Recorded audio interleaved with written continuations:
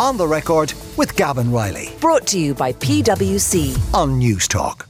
We are joined by the Fianna Fáil TD for Carlow Kilkenny, John McGuinness, who's also the chairperson of the Oireachtas Finance Committee. John, I want to talk to you about several things, but first of all, about a report published by your committee this week about the future and the current state of retail banking in the country, and some of the concerns that you have around the decisions that, for example, the likes of AIB made to try and phase out some of their cash services, and the way in which that was all handled this year. Yeah, well, the banking report was a long time in the making. Because it makes references back to 2008 to the crash. It follows through the various banking debacles that we've had since then. And it has shown that there is little change in the culture within the bank. And as a result of that, we are demanding the 20 recommendations be examined by government, and that the observations that we've made out of a series of meetings with bankers, stakeholders, unions and so on, that they be taken on board, and that we bring about a banking system that is transparent and accountable and an easy use for customers. The fact that AIB withdrew their cash services and we went through that saga in 22 just shows how little they consider the plight of the customers, the services to the customers. In fact, a recent analysis of that shows that the confidence that people have in the banking institutions is at an all-time low. Rural Ireland was badly affected by it. We need to keep our bank branches open with as a wider range of services as we can, and we need to have cash in those banks. And these are the points that have been touched on by the committee, and these are the points where we've made the various recommendations to address. You've also investigated the whole area of mortgages and the ongoing situation where Irish mortgages tend to cost a lot more than those elsewhere in the continent, despite being part of a single currency area. What reasons can you put that down to, other than merely just a profiteering culture by the institutions? Well, we're told by the institutions that because of the bank crash of 2008 and onwards, that we are carrying a penalty for that, and as a result, the interest rates are higher because they have to comply with certain central bank regulations.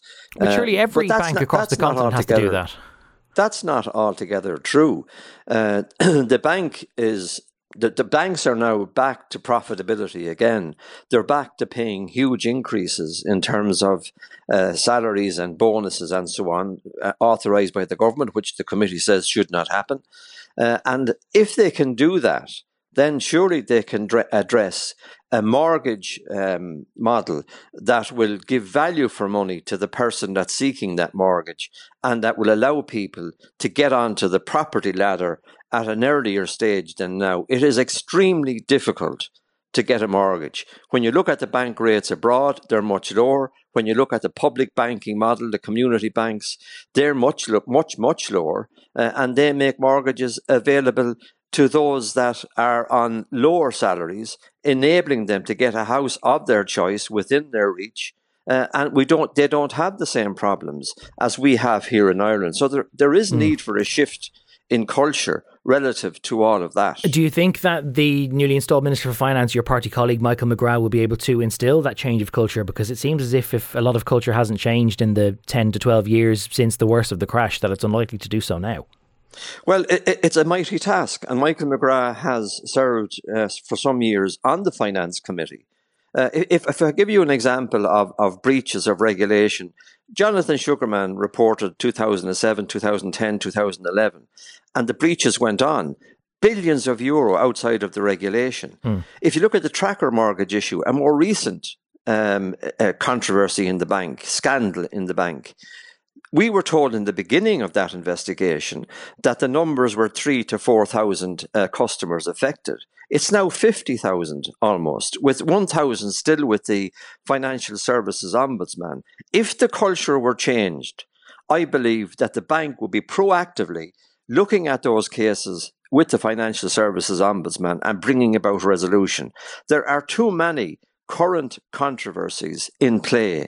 Belfry is one of them, tied agents is another, and so on, that give a clear indication that the bank has not learned from the past, and now it's back to its business as usual model, which is not acceptable in a country that deserves and needs a banking model that is serving the people rather than solely serving the board of a bank. Just on that front, before I do move on, Matt Cooper is actually writing about this in the back page of the Business Post today. He's pointing out that Michael McGrath, who, as you say, as the opposition finance spokesperson, was a long-time member of your committee, says that a lot has changed since he introduced his own bill about trying to give the central bank more powers to set interest rates. He says a lot has changed in the meantime, and that it's now something he's going to pursue with the central bank, but that he doesn't necessarily see it as a government role to try and take action on that issue. Well, where the central bank is not meeting the demands of the market and the changes that are taking place rapidly in the marketplace, then the government has to initiate a policy change. And I'm hoping that the Minister for Finance, Michael McGrath, out of his experience with engagement with stakeholders and the central bank over the years when he was a member of the committee, that he will find ways and means to impress on the central bank the need for them to come up to speed with the regulation that's needed now in a fast-changing banking world. And also that he will look at, with the central bank, what the landscape of banking should look like for the future. Because the bank is addressing that aspect of it in terms of its own needs, its own profitability. And that someone is the minister and politicians and the central bank, need to look at it in the interest of the customer, the person, society. What kind of banking system do we want? All right. Do we want untrammeled capitalism exercised through the bank, or do we want a model that will deliver for the customers and for the people that we represent around the country who simply want to make a living and get on with their lives? All right. I've got a couple of minutes left. I want to talk to you just about the issue of the fact that your committee is also responsible for public expenditure, which means that it has oversight right now of the work of Paschal Donohoe, and it also has oversight for the whole area of political ethics and some of the governance around all of that, because that's handled by the Department of Public Expenditure. Has your department or your committee in the 6 or 7 years that you've been chair of it ever had a meaningful deep dive into whether the current situation is fit for purpose and whether there's been full compliance with it? No, we've had some movement on the side of government over those years to bring forward legislation which was not pursued. And I think that in light of what has happened and in light of the regulations that are currently in place, there is a need for a complete overhaul of that policy, of those regulations, to make it easier for public representatives to show their compliance, because in the current set of regulations, they are overcomplicated and where it's unnecessary. So I want to see accountability, transparency. I want to see the minister, whoever that minister will be, bringing forward the legislation in a pre-legislative scrutiny manner so that we can look at it and take a deep dive into it then, and then improve the legislation and make politics look like something that people should be interested in. Right now, it's not acceptable. As a coalition TD, what do you want to see from Paschal Donohoe when he gives a statement to the Dáil on Tuesday?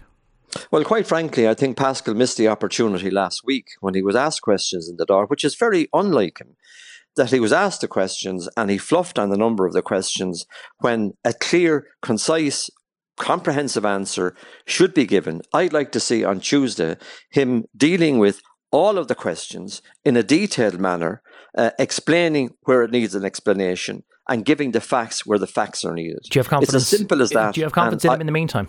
Sorry? Do you have confidence in him as Public Expenditure Minister in the meantime? I don't think anyone doubts the competence of Paschal Donohoe in terms of the ministries that he has served. And he's a minister that I had admired over the years. This is not about that. This is about his accountability to Dáil Éireann and to the Standard and Public Office Commission. And I think an open and frank debate with a question and answer session, with the Ceann Comhairle insisting on answers to all of the questions, I think will set the record straight, and then people can make up their own minds as to what needs to be done, and SIPOC then can carry on with their investigation. John McGuinness, Chair of the Oireachtas Finance Committee, thanks very much for joining us this lunchtime on The Record.